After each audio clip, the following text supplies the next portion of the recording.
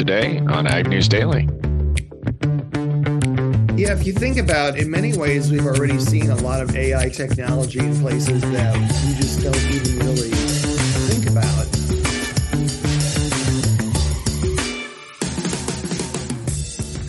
Listeners, welcome back to the Ag News Daily Podcast, May 2nd, 2023, Tuesday edition of the podcast. Tanner and Delaney here hanging out, not necessarily together, but together via technology. That's right. That's all we can ask for. It's fair, right? That's fair. Absolutely. Did you have a good night last night? Did you blow away? I didn't blow away, but it sounds like some folks in Illinois might have, Tanner, as they got a dust storm on Monday that cut visibility to nearly zero, which triggered a series of chain reaction crashes involving dozens of vehicles on Illinois Interstate 55 heading south. Roughly 40 to 60 passenger cars and 30 commercial vehicles were involved in this accident pileup, and it unfortunately killed 6 people and injured at least 24 others. But 2 of the big rig trucks caught on fire as a result of the dust storm and pileup crashes. So it's about a 2-mile stretch on the highway near Farmersville, which is about 200 miles southwest of Chicago, and was not a good ordeal, Tanner. Yeah, it was certainly a headline that caught my attention as well. The Illinois Department of Transportation said that they will make sure the roadway is thoroughly inspected before it reopens, but they're pretty much determined that the cause was, like you said, that dust storm. So yeah, that's not great there. We also have probably some potential for some more dust storms as you look here to the northern portion of Iowa, parts of Minnesota, and Wisconsin. We've got red flag warnings in those areas, according to the National Weather Service. There'll be sustained winds up to 25 miles per hour with gusts near 40. Relative humidity in those areas are as low as 20%, which is what leads to that red flag warning. Central and northern Minnesota will still be breezy, but a little bit chillier. We will continue to keep an eye on that as well. Otherwise, it seems to be pretty much standard weather throughout most of the rest of the U.S., Delaney. It certainly does. And we're going to see temperatures really start to warm up again this week, which was helpful for planting progress, as I think a lot of farmers recognize that though those cold conditions we had last week were just short term, and we saw planting progress move significantly ahead for this past week. Nationwide corn planting moved ahead 12 percentage points to reach 26% completed as of Sunday, April 30th. That's 13 percentage points ahead of last year at this time, Tanner, but in line with the 5-year average. Also saw about 6% of the corn had emerged as of Sunday. And on the soybean side, planting progress moved ahead 10 percentage points last week to reach 19% as of Sunday, 12 percentage points ahead of last year's pace.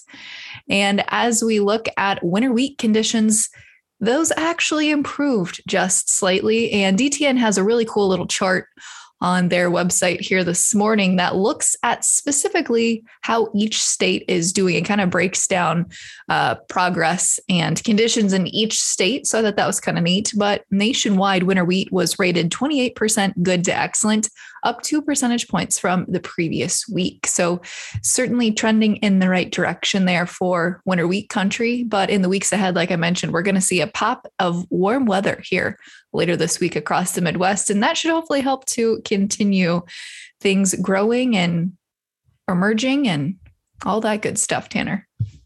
Yeah, I wonder if that's going to have another positive impact on the wheat conditions too. So we'll keep an eye on that. But you're right, the map of the U.S. is quite interesting. We talked last week, the North Dakota, South Dakota, Minnesota, Iowa, Wisconsin, Michigan are all pretty much behind as far as corn planting goes. Now, those same states minus the state of Iowa are behind average for planting for soybeans. I do think there's quite a few of our listeners that jumped into their planter and started planting soybeans first, or at least were running both the corn and soybean planters at the same time. But my last piece of weather-related news comes to us from Spain. We just wanted to remind our listeners that are experiencing dry conditions that you aren't the only ones. You go over to Catalonia, Spain, and they have extreme drought. They're experiencing right now a 100-year drought. This area of Spain, this region, is their area for corn, sorghum, and other crops as far as growing there. This northeastern part of Spain has had their 100-year drought, and their rainfall is at the lowest level for years. Compare some of their field conditions to that of a desert. They've been in a drought since the beginning of 2022. The lack of rain and snowfall throughout the winter for 2023 was only at 36% of average as they look through that season, which they were relying on extra moisture to fall. Throw that in with some record temperatures. Last Thursday, they smashed their April temperature records with an average of 101.8 degrees during that last week of April. That is by far the largest. And then, Delaney, on top of all of that, they've had nearly 760,000 acres burn in spring wildfires due to these dry conditions. So just so you guys, not to try and make you feel better about yourself if you're in an area of drought, but even more thankful for the rain that we have been getting. But there's an area of Spain that is going to have jeopardy to have their corn crop jeopardized as far as progress looks right now. Yeah, I don't think anyone along the Mississippi River, Tanner, is wanting any more water or rainfall, as we officially saw the Mississippi River in Davenport, Iowa, crested at 21.4 feet and has now flooded downtown Davenport, which happens pretty frequently, I have to admit. But we're continuing to see the rising river in southeast Iowa, and northwest Illinois was caused by a surge of water from melting snowfall from the north. And we're continuing to see that play out now in some of these lower states here, Tanner. Yeah, again, we'll continue to watch the locks and dams to make sure that we can keep you updated as to when we can start getting barges headed back down the river. But thanks for giving that little bit of an update. Sydney, coming out of Australia, their central bank issued a 25 basis point move on their cash rate. This was a surprise and stunned their markets. This sent the Australian dollar soaring overnight, and a lot are wondering if this is a preemptive move against what the Fed might do here in the United States. The Reserve Bank of Australia raised their rates to 3.85 and announced that there may be some further tightening as they are looking to bring inflation back into control within a reasonable time frame, using quotes there around those terminologies. But here back in the U.S., the Fed kicks off their two-day policy meeting today and is looking to push our central bank's benchmark to the overnight highest it's been in over 16 years, hitting a potential plateau, which has been described by a lot of financial analysts that might lead on to an economic slowdown, such as the crisis in 2007. This will mark the second straight meeting that will be convened in the aftermath after a bank failure. We talked about that yesterday with the JP Morgan's purchase of First Republic Bank, the latest evidence that there may be a little bit more shakiness in the banking industry. But we'll continue to watch and see what the meeting minutes and announcements come out of here. Obviously, the Fed continues to watch and maintain their views on inflation. Inflation, their target is to get back to a 2% target, which a lot of analysts say is nearly impossible. However, when you looked at the slip, it dropped 1.7% in March. So we'll continue to see as these meetings take place what things are going to look at. But what are the odds, Delaney, that we could see more than a 0.25% hike? So it is just a very interesting situation. All we can wait and do is sit and look for their announcements, and we'll make sure to get those to our listeners when they come out. Well, one thing we missed last week, Tanner, that's in line with this is looking at the U.S. debt ceiling. We saw last week the Limit, Save, and Grow Act was a hot topic on Capitol Hill last week. Despite commodity groups clashing about SNAP benefits, the House of Representatives voted to approve this new act, which would look to lower spending on the U.S. debt ceiling here over the next 10 years. The split on SNAP specifically was related to the existing work requirements for the Supplemental Nutrition Assistance Program, which provides benefits to able-bodied adults without dependents. And so there was definitely some clash there. And I think that's going to be an indicator of more to come on the Farm Bill, since about 75-80% of the Farm Bill is actually geared toward nutrition programs such as SNAP. But the proposed changes that were voted on would adjust the age requirements required to work or pursue training or education for at least 20 hours a week. Everyone's not on board with the changes, though, Tanner. And so at the Ag Subcommittee meeting this week, we're going to see that probably continued to be discussed. And so we'll keep an eye out here. But the Limit, Save, and Grow Act wasn't one I'd heard of, and don't know if it's going to pass or not, but could be one that adjusts the debt ceiling here pretty drastically moving forward. Yeah, it seems like it's becoming more and more of a focus on our political leaders right now. Janet Yellen has issued a letter, which Biden responded to. He's now called for the top 4 congressional leaders to meet with him in the White House concerning the debt ceiling topic on May 9th. We're looking here to hopefully not get a last minute answer to suspend or increase the debt limit, as a lot of analysts and congressmen are saying this can harm businessmen and consumer confidence. So we'll see what that May 9th meeting will entail. But the last piece of news that I have, Delaney, is the FDA has approved a genome edited livestock to be processed for human consumption. So that was a mouthful. Wanted to make sure I got that said correctly. Researchers have put a project through that the regulatory oversight has now been approved for. And this is for the FDA approving Washington State University to use their first ever regulatory power for the approval of a group of 5 gene-edited hogs to be approved for human consumption. This is not a wide-scale approval. The university has highlighted that the pork from these hogs will be used to make German sausages and entered into their study. The professor from the School of Molecular Biosciences at WSU used the gene editing tool CRISPR to provide opportunities for surrogate sires by knocking out the gene that makes male swine, Delaney, sterile, and implanted another male's stem cells to produce the desired traits for the next generation of hogs. So now this next generation in the experiment has been approved to be made into food for humans and determined to be safe to eat. This is not large scale, but this is certainly the first step. And again, this is not fake meat. This is not lab grown meat. This is genome edited livestock to take out a trait that is less desirable and have a more desirable trait entered. But what Washington State University is reporting on right now is this is a long ways away from being mass approved by the FDA. They're calling right now for reform within the FDA's process because getting approval was both timely and costly, to where looking at something like this on a large scale, it is nearly going to be impossible because the team spent more than 2 years, Delaney, and $200,000 to get the information together for the FDA for this approval for only 5 hogs. Yeah, I read this story this morning as well. It's kind of wild. Yes, it is. But that's all I've got today. How are you looking? I am out of news as well, aside from chatting markets here.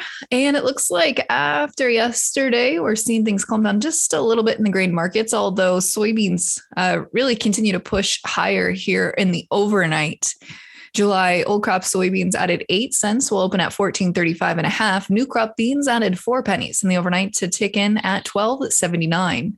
July corn lost a penny, will open here this morning at $5.83.5. Dees new crop corn down 3 cents to open at $5.22.25. July hard red winter wheat shed 3 pennies in the overnight to clock in at $7.54.25. And a quick reminder at where livestock closed yesterday, will open here today. June live cattle shed 60 cents yesterday to close at $164.87.5. August feeders shed 62.5 cents at $230.10. And June lean hogs shed $2 yesterday to open today at $89.70. Tanner, we're continuing the discussion about AI and Chat GPT and all those good things that have been in the news lately with Todd Janzen, an ag attorney.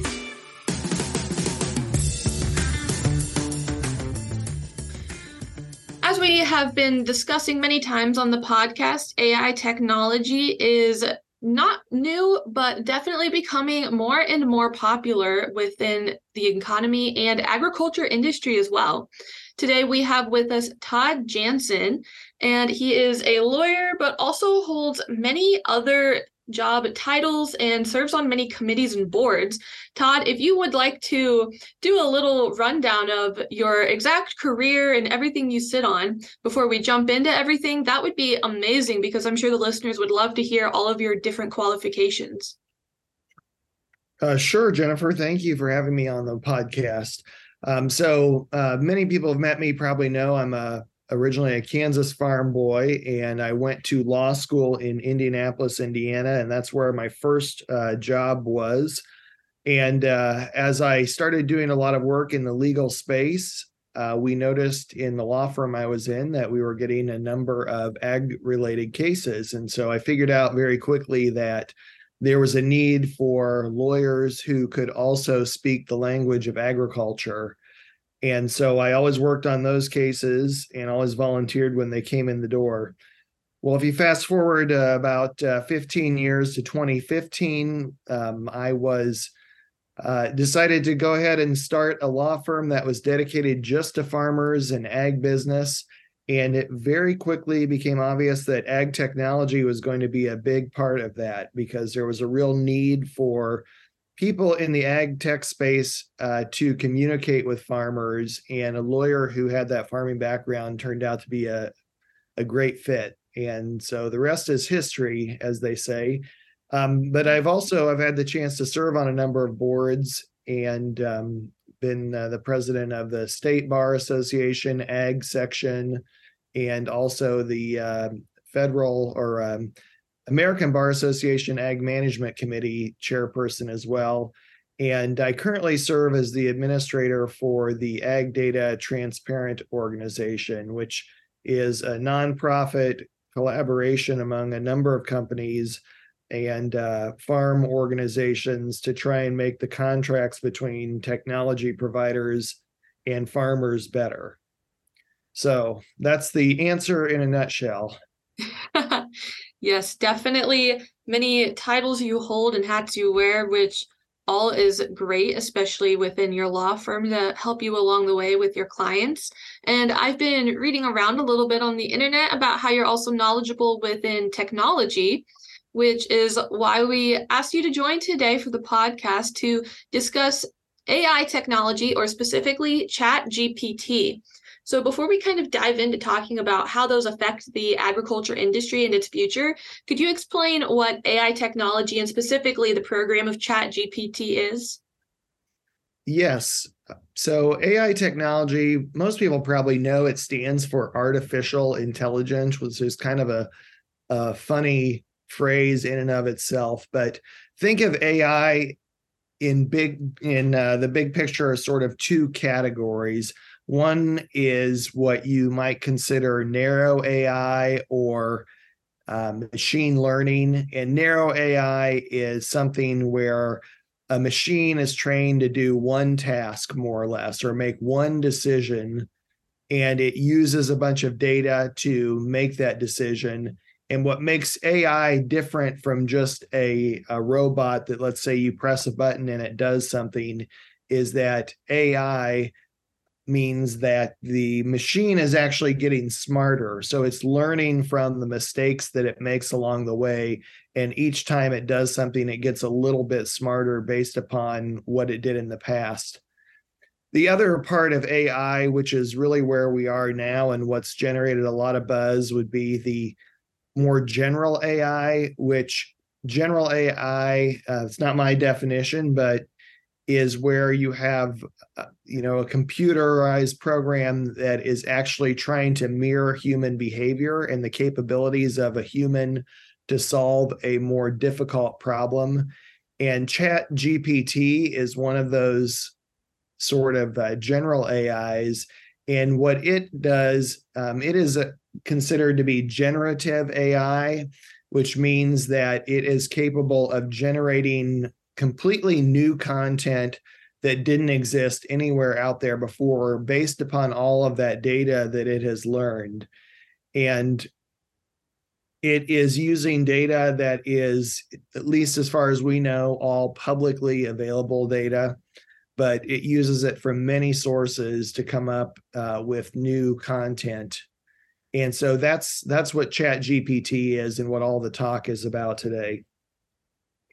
Yeah, and for some people, this technology can come off as scary or overwhelming or a little bit invasive as well, based off of all of the different capabilities it possesses.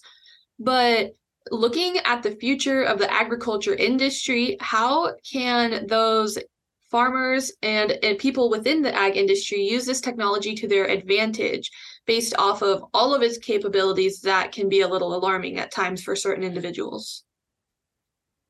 Yeah, if you think about, in many ways, we've already seen a lot of AI technology in places that we just don't even really think about.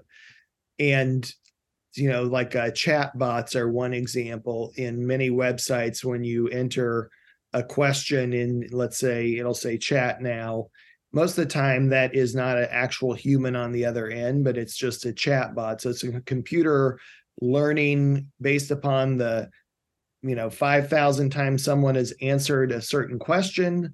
This is the answer they are most likely looking for. And if you say, no, that's not the right answer, then it will make a better guess the next time.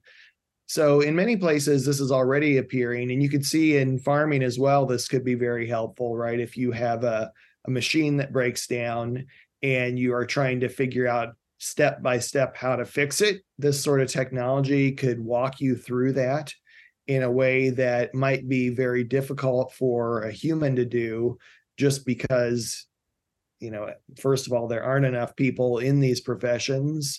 And second of all, they may not be able to draw from a vast pool of information as easily as a computer could. And really, when I think about the technology uses in agriculture, anywhere where we have just vast amounts of data and we need help making decisions based upon that data, the AI technologies are going to be very helpful. Like a good example might be where you have, you're trying to figure out what variety of corn to plant this year in a certain field. Well, there are many, many different varieties that somebody could plant, right? And there are many different types of soil profiles, and the weather is different in every single place in the United States. Pest pressures are different everywhere, but AI would have the capability of saying, looking at all that data, and not just the farmers' data, but say national, global weather data, to make predictions and say, these are the best types of corn, the best varieties to plant on this particular field. And so it could do that in a way that would probably be impossible for a human. When I think too, though, about, it's not all rosy, of course. You might have some things where AI goes off the tracks, right, and makes the wrong decision. And then now, instead of there being a person to blame for that, you just have this computer program, in essence, that made the wrong decision. And I think it's important to remember with AI that it is only as good as the data that it is able to learn from. And so if you have bad data that it is learning from, it's going to have bad results. And looking down the road, where I think a lot of this will head is we'll start to see companies more and more engage in trying to figure out, how are these AI tools looking at the information, and what can we do to feed the AI tools data that will skew results in our favor, right? Is there a way that we can provide yield information for our corn varieties so that if there are AI programs out there that help make farmers decisions, that they will skew towards our products, right? And so we're going to see marketing departments really engage in trying to figure out, how do we game the system with respect to the AI platforms that are out there. And it's no different than what you see now with companies trying to create search engine optimization. So when you type something in Google, their name comes up first. So we'll just see more and more of that with platforms like Chat GPT, I think, in the long run. Absolutely. You listed off a lot of great advantages and disadvantages for consumers of this technology to keep in mind. And I also think it's great that you discussed the future look at this area of innovation. Because, for example, FBN recently announced their new and kind of own formation of ChatGPT, and they titled it Norm, kind of after Norman Borlaug of Iowa. So it's becoming more and more popular and has already been around in forms that people haven't generally been aware of entirely, like you mentioned on chatbots. So I think a good question to kind of lead into that many people are thinking about is with some of the decisions that these AI and chatbots are able to make, what is and isn't considered legal, or what do the legalities of this all look like? The legal publications that are out there already have a lot of talk and buzz about these things because, as you can imagine, the legal industry itself is so focused on words and communication that AI is creeping into the legal industry as well. So there are a lot of legal implications, and I'll just run down a few of them. One is privacy rights, of course, because if AI is able to get its use training data that might include sensitive information or personal information, how do you make sure that that information doesn't somehow leak out of AI search results or the products that are generated by AI? So privacy concerns, that's one big one. There's another one in the legal forums that's talked about a lot, which is about respecting the rights of copyrights and data rights and IP rights, because a good example might be you may have the training data for a certain AI platform that reads copyrighted works, and those are all protected by US copyright. And then you'll ask the platform like ChatGPT to come up with its a derivative work of those copyrighted materials, and it can do that. There's a real question there about whether or not those works are so unique and new as to not infringe on those copyrights, or if they are really just derivative and there is something that is owed, some attribution that should be owed to the owner of that copyright or the intellectual property or the patents or whatever it may be. So that ownership question is a really big one that we're going to have to solve in the United States. We've never really had a situation where we have machines that are creating new works that are completely new and creative, and who owns the copyrights to those? Who owns the intellectual property that comes from those? Right now in the US, you have to be a person or a corporation, which we recognize as a person. I think the other big legal implication here is what happens when AI is wrong and creates something that might be disastrously wrong, and that leads to harm down the road. We're seeing the ability to make what they call deep fakes, right? Where you have something that looks like a politician is talking and saying something, but it's all fake. It's all just woven together images of that person and using past phrases they've said woven together to create something that looks like that person is saying something that they never actually said. And so those sort of legal implications can be a little scary to think about. How do we in the future separate out what is true that comes from AI and what is fabricated and created for the wrong reasons. Yes, absolutely. And I think this is a lot of great information for our listeners to keep in mind when they're using this technology or considering the various uses for their future. Is there any other important information that you think our listeners would find useful or to just keep in mind when considering AI technology? I think the most important thing is that it's only as good as the data that it is trained on.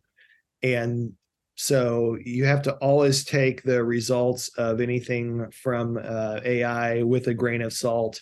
And if you use Chat GPT much, you start to see that it is really basing a lot of its answers on what is popularly put out there in the internet, and it may not actually be accurate or true. For example, I read in Motor Trend magazine, they had AI create a car review of a new car that had just come out, and it wrote a review as if it had driven the car and it had created its own impressions of that car. But of course, it didn't, right? So it was all fake, but it was just written based upon the collective information that it found out there in its training data. So I think that's the important thing to think when you're considering an AI tool is it's only as good as the data that it is used to train on. Yeah, absolutely. It's amazing and crazy the different things that this is all capable of doing and creating. And it's definitely getting harder to decipher what is real and what's not real based off of what you mentioned with deep fakes as well. But I guess finally, if listeners would like to learn more about this topic or your law firm, where can they go to find this information? Yes, they can go to our website. We've made it very easy for people. The website domain is aglaw.us. So aglaw.us. And specifically when you're there, there's a blog called the Janzen Ag Tech blog. And that's where I write about these sort of topics. But if you want to learn about other things that are more general in ag law, you can find them all over the website. Amazing. Well, thank you so much for joining us today, Todd. We really appreciate it. You're very welcome, Jennifer. Thanks for having me. Absolutely.